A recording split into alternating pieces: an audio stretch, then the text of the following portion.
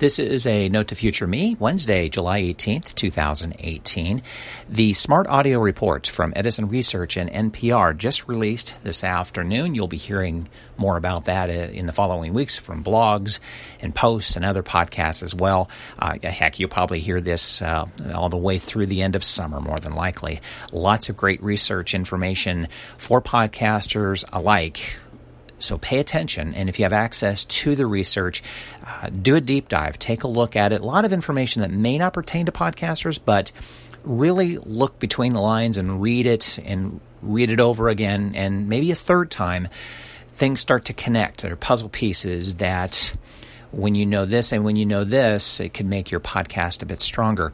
And a couple of things I want to note, and I'll get to it here in just a second. I want to give some background in regards to what this research did and is doing for us. Over 900 Americans aged 18 plus who own a smart speaker or voice-activated technology were researched, were polled over online with questions. The research compared and contrasted early adopters and early majority. Those labeled early adopters were those who own a smart speaker or more than one, 1 year or more. They represented 26% of the polled audience.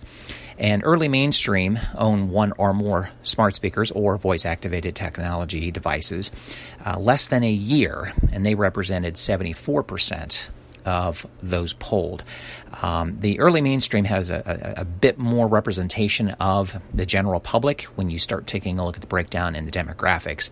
So as this research continues to accumulate year after year, it becomes more representative, as well as it covers a lot more topic areas of why we use voice-activated technology. 2 points to note, as I mentioned earlier. Number one, a question was asked of the participants. In the past week, have you requested your smart speaker to, number one answer, play music at 90%. Number two, get weather, 83%. Number three, answer a general question at 84%.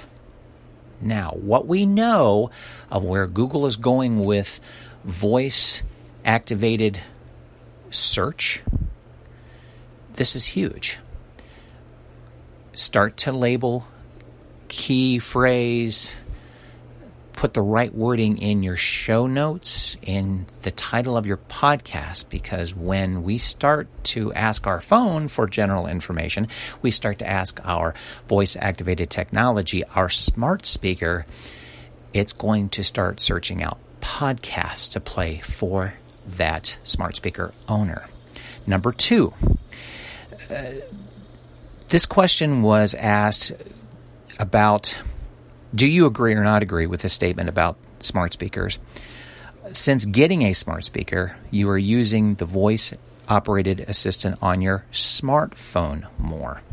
And on average, between the two audiences, early mainstream and early adopters, on average, 50% are saying they're using their smartphone more often for searches. Now, a question was asked to Tom Webster, who was facilitating this webinar this afternoon. Will we start to see the trend of more smart speaker search, or will it hurt phone search, or vice versa? He was inclined to say that we'll begin to use our smartphone more often for searches because it's in our pocket. It's universal. You're not tied to home to ask questions. Again, great opportunity for podcasters, putting the right phrases, the right search terms, the right title to your podcast when the smartphone owner asks a question of Google or of Siri, mainly Google because of the percentage of Android out there, a question, a general question, and you have your podcast labeled correctly, it's going to ask, would you like me to play this podcast for you? Because it answers their question. So really start to be thinking about how you label and title your podcast from now on. Head over to Circle270media.com. You can register for my free email newsletter.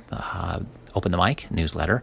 It's daily covering Sales 101, podcaster, production toolbox, social media toolbox, podcast news, as well as podcasts that I suggest you binge on for the weekend. It's circle270media.com. Thanks for taking notes with me.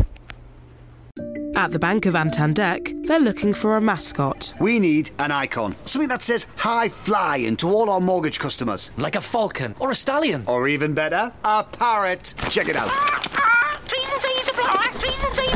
Meanwhile, at Santander, they're concentrating on helping customers find ways to take years off their mortgage with their overpayment calculator. See what's possible at Santander. All applications are subject to status and our lending criteria. Your home may be repossessed if you do not keep up repayments on your mortgage. Tune into Heycar's new podcast series, The Road to a Simple Life, and join me, Vernon Kay, as I chat to McFly's Harry Judd, Ian Haste of Haste Kitchen, and Money Magpie's Jasmine Birtles about how they keep things simple across their family, food, and financial lives. The Road to a Simple Life is brought to you by Heycar, the new website for used cars that promise to make finding your perfect used car simpler than ever. Find us on all major podcast channels or head to heycar.co.uk/simple for all of the episodes.